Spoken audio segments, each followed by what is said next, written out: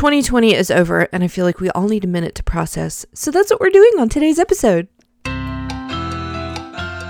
You're listening to Copy Chatter, the podcast where we talk about all things writing business. We're having a conversation here about freelance writing and freelance writers, and you are invited. Let's chat about business, marketing, dealing with clients, mindset issues, copy tips, and rolling with the changes.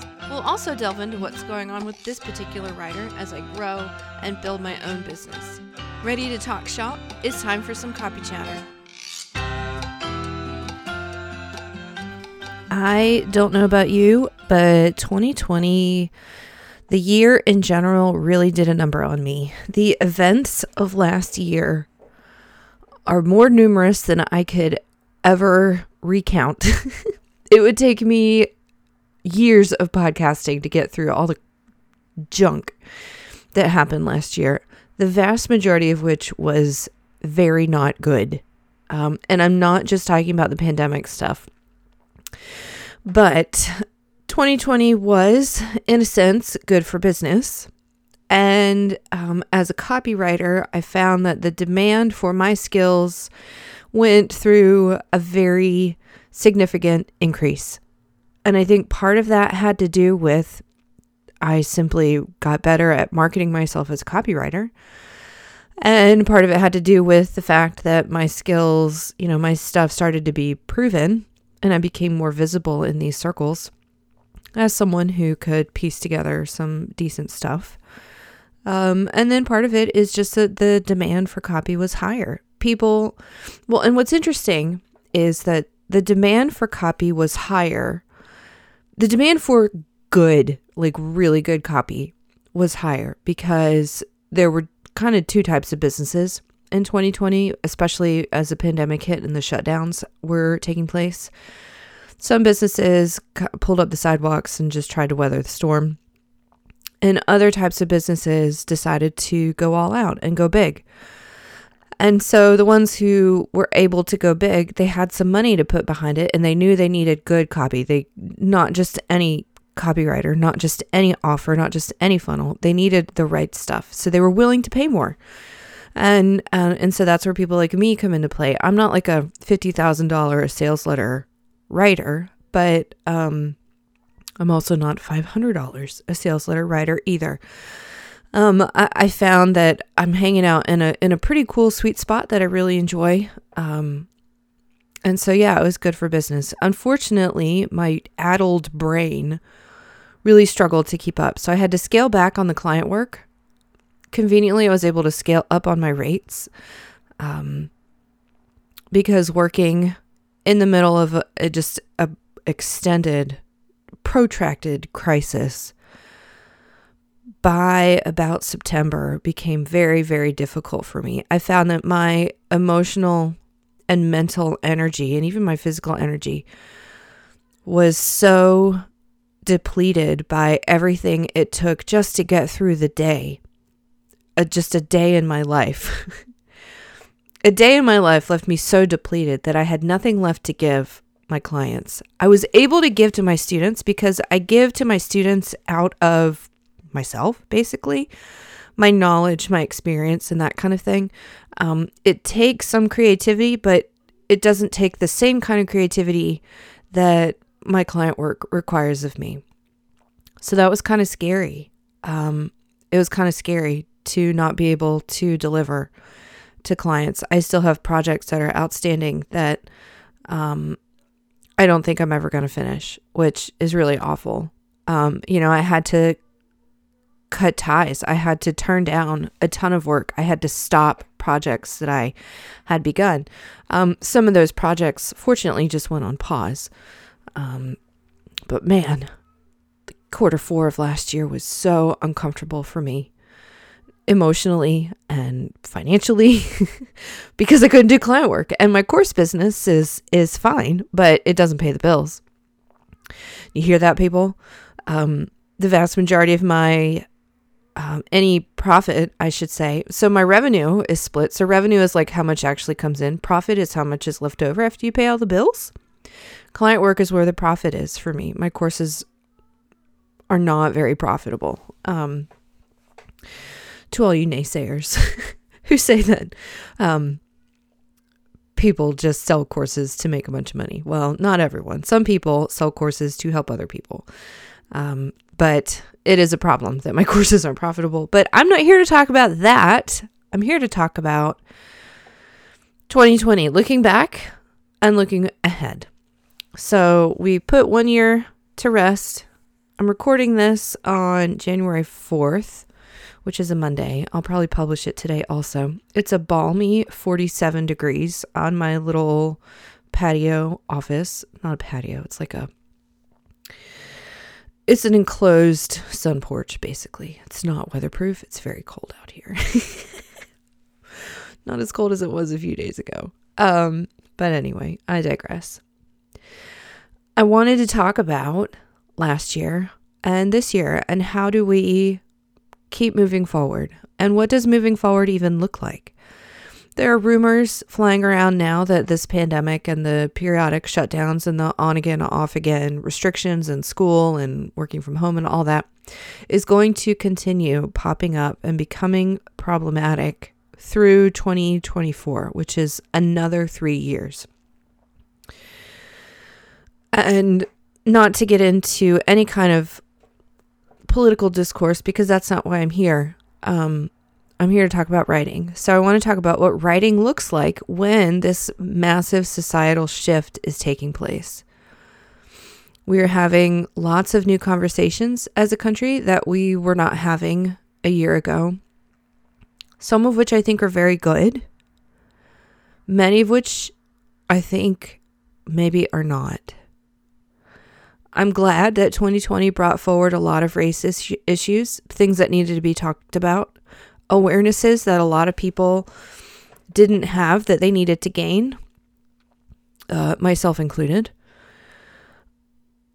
I hate all the tragedies that occurred that brought this conversation to the forefront, but I'm glad that, at least in some circles, the conversation is being had and being held. And I am actively looking for ways that I can play a bigger part in that conversation.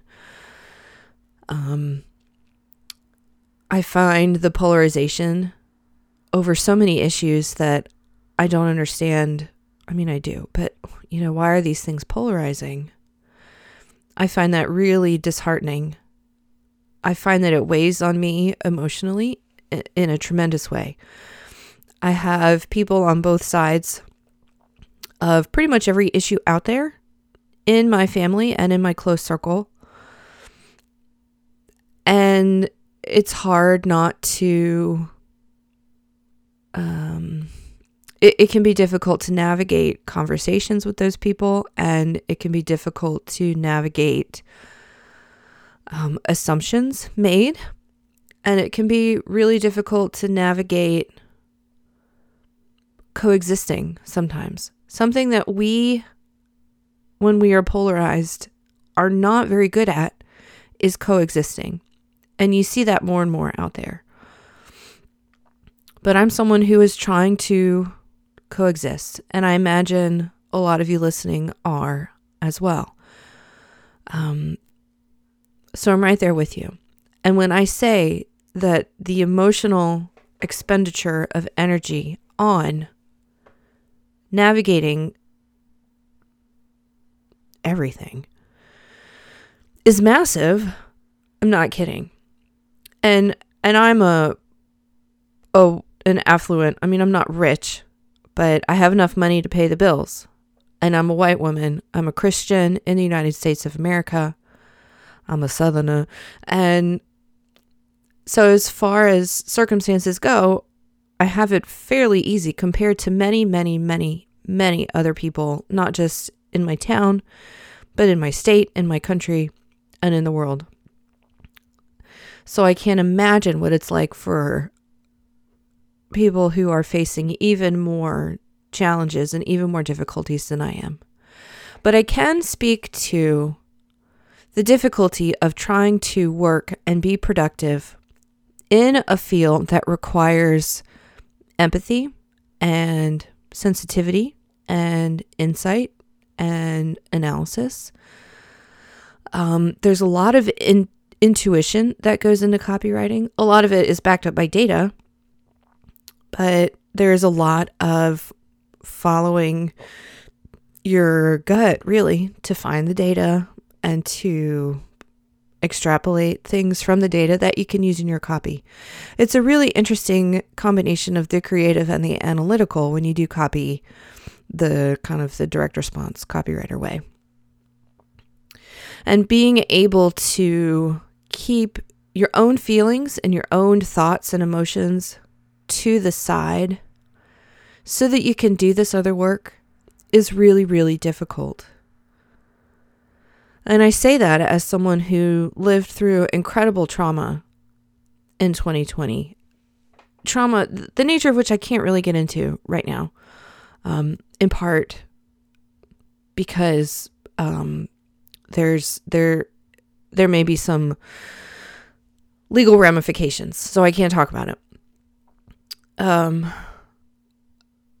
But I can tell you that I have been living in what I read this amazing phrase the other day. I think, and I can't remember what I was reading in, but I think it was about this whole living in a world where you don't know what the outcome is going to be, and it could go either way. I wish I knew what this was because it was really profound. But there is this one phrase, excruciating ambivalence. I have been living in excruciating ambivalence for a year now.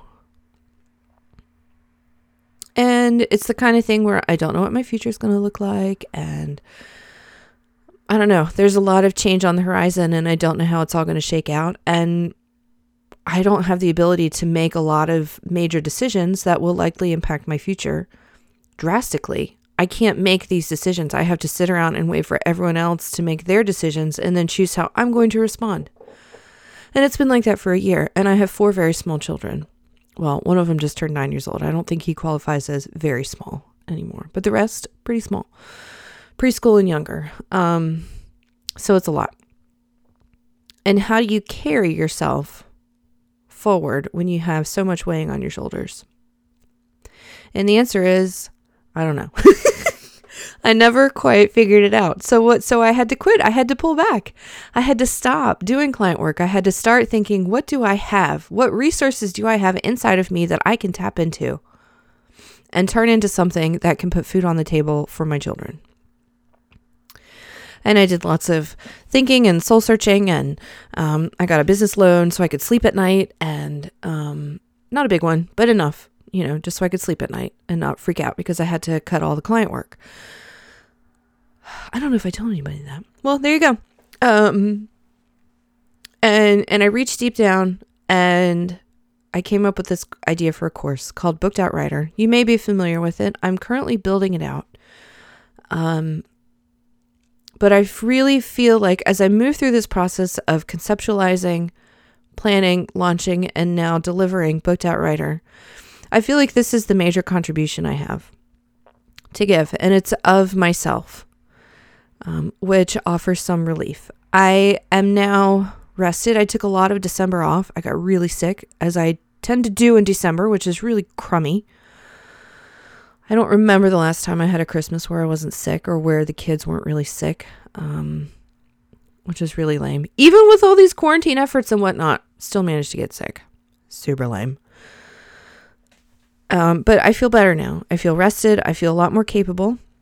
And oddly enough, as I turn my sights off of 2020 and onto 2021, as I stop looking back and start looking forward, I find myself drawn to a book that I read years ago. It used to get tons and tons of buzz. Maybe you've heard of it. It's called The Desire Map by Danielle LaPorte.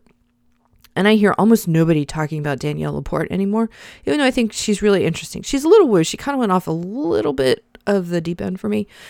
However, some of her insights into human nature and habit and motivation and feeling, some of those insights are just so completely profound. When I first read The Desire Map, it was probably 2016. It might have been 2015.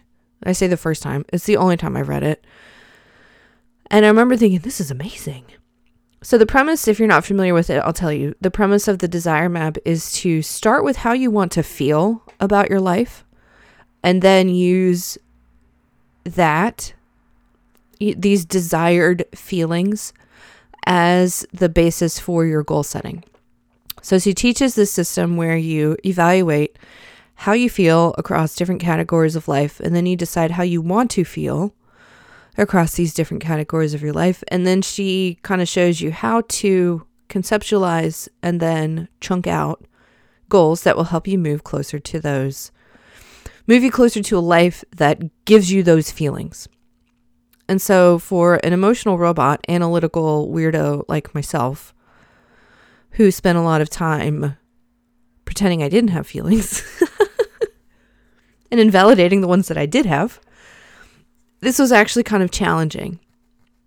And so I abandoned the process maybe halfway through, maybe just a third of the way through. But I find myself really drawn to this idea of not focusing on things like numbers or enrollments or percentages, but basing decisions based on how they feel, how they affect the feeling, how they affect what it feels like to be living my life.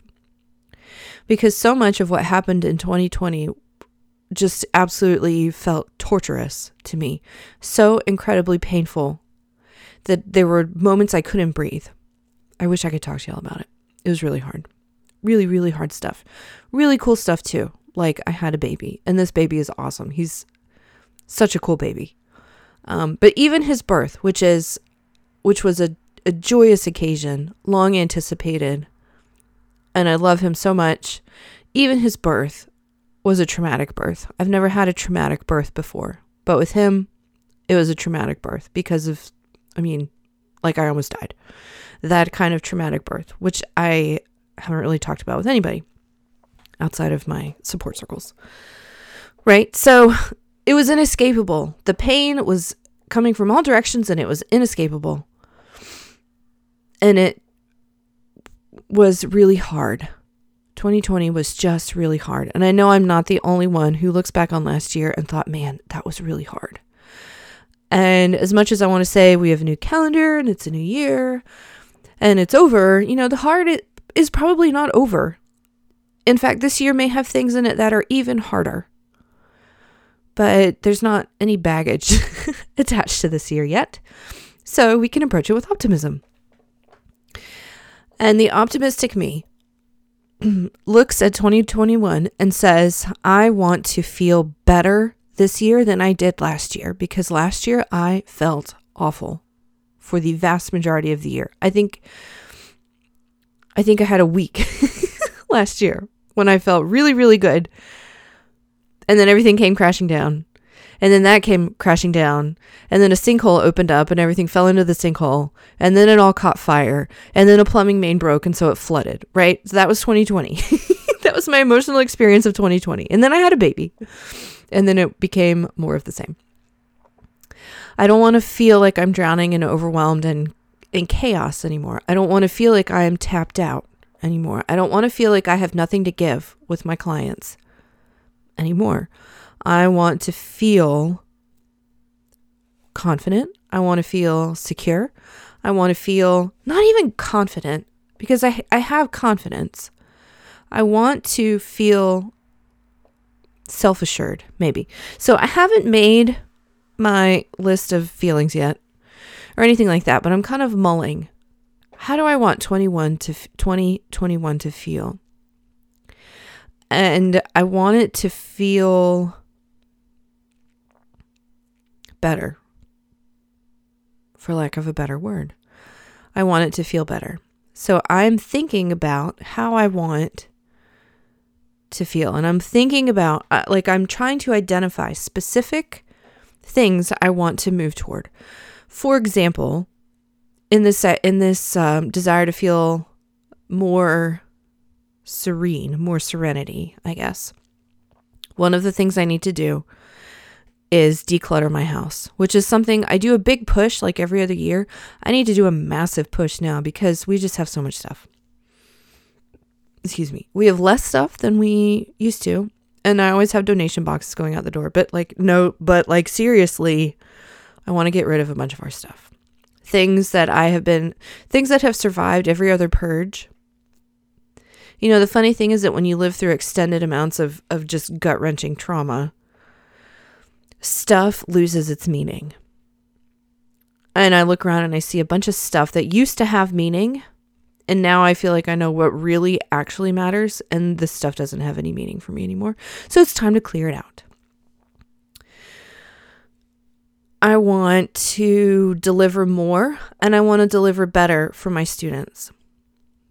I want to do big things for clients. I want to work with clients who are doing big things. I was just an affiliate for the DI bundle, and it was a huge launch. It was a $170,000 launch. It was a 6-figure launch for a product that was price point was $97.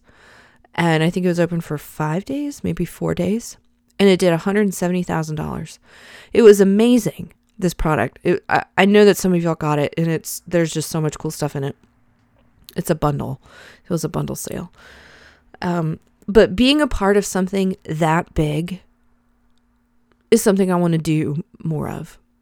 One of my email clients did, I think it was $750,000 for Black Friday. That was a big thing. I want to be a part of bigger things now. Even bigger things, I should say. I want to work with clients who are doing 6-figure launches. I want to work with clients who are building 7-figure businesses. Fortunately, I've been able to do that a lot, but I want to do even more of that.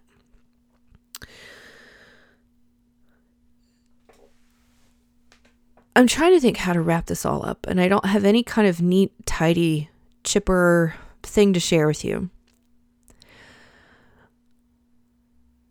Normally with these podcasts, I like to come with my list and my resources and my thoughts. But we've been on hiatus because I was sick. I was too sick to record a podcast. And now I'm back.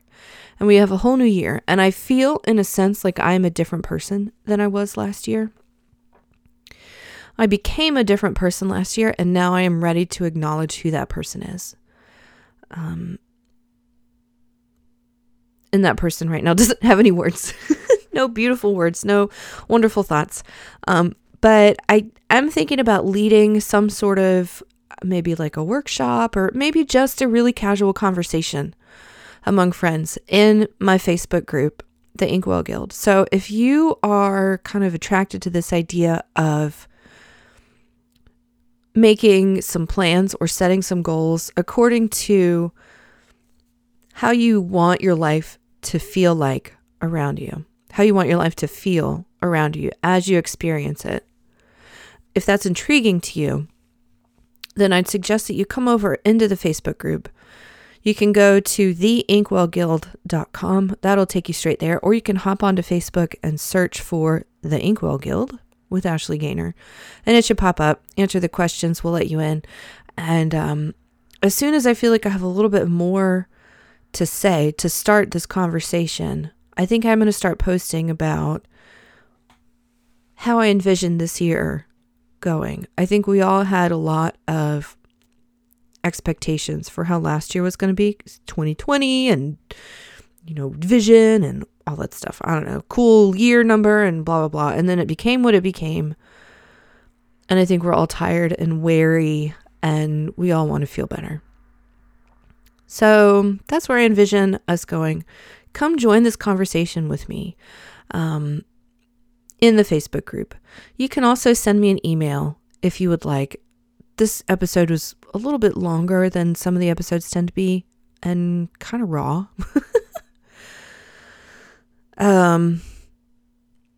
I guess this one is a little bit different. Starting next week, I'll have more kind of crunchy tactics to share with you. But this one is just sort of me in a podcast. And if you want to talk about anything that's going on with you, or you want to initiate a conversation about anything I've said in here, but you don't want to do it in a public forum, I invite you to email me. You can email me at ashley@ashleygaynor.com. I do not invite you to send me a private message on Facebook because that's a black hole and I probably won't get back to you. Email is your best bet. My turnaround time on email is very slow right now. I only check my email probably twice a week at this point. And I don't really have a whole lot to say about that, except that I get overloaded easily and email overloads me. So someone else manages most of my email. But when you send messages to me, I get them. And 9 times out of 10, I'm able to respond, not always quickly. Also going to continue building out Booked Out Writer. As soon as the curriculum is done, I'm going to open the doors again. I got a message from someone the other day saying, I should have enrolled when I could, and now I'm kicking myself. And it's not open right now, but if you are also kicking yourself, send me an email and I'll send you the backdoor enrollment. And you can hop in because the price is going to go up. I imagine that'll be the end of February, maybe early March. But that's kind of what I'm focusing on for quarter one, is making this program the absolute best I can make it, to the best of my ability at this moment, and then finding ways to improve it, and serving my clients to the absolute best of my ability, and setting up my life in such a way that I am supported in both of those efforts, while continuing to be the mom and the wife that I need to be right now. It's a lot. There's a lot on my plate. There's probably a lot on your plate too. And if nothing else, just know that you are not alone and that I want to support you. I'm cheering you on and I'm here for you. Come hang out with me on Facebook. So, my friend, if you have been listening to this podcast and you like what you hear, have you left a review? I'm just wondering. And I only ask because reviews are really, really helpful for podcasters like me. I really care about what you're thinking, what you need, and how I can come alongside you and help you grow your freelance writing business so that it's something that really supports your life and gives you exactly what you're looking for in some kind of work from home, get paid to write type of thing. So if you have not left a review and you are so inclined, I would be deeply grateful for your stars, for your commentary, and of course, I want you to tell me what you love so I can keep doing more of it. Thank you.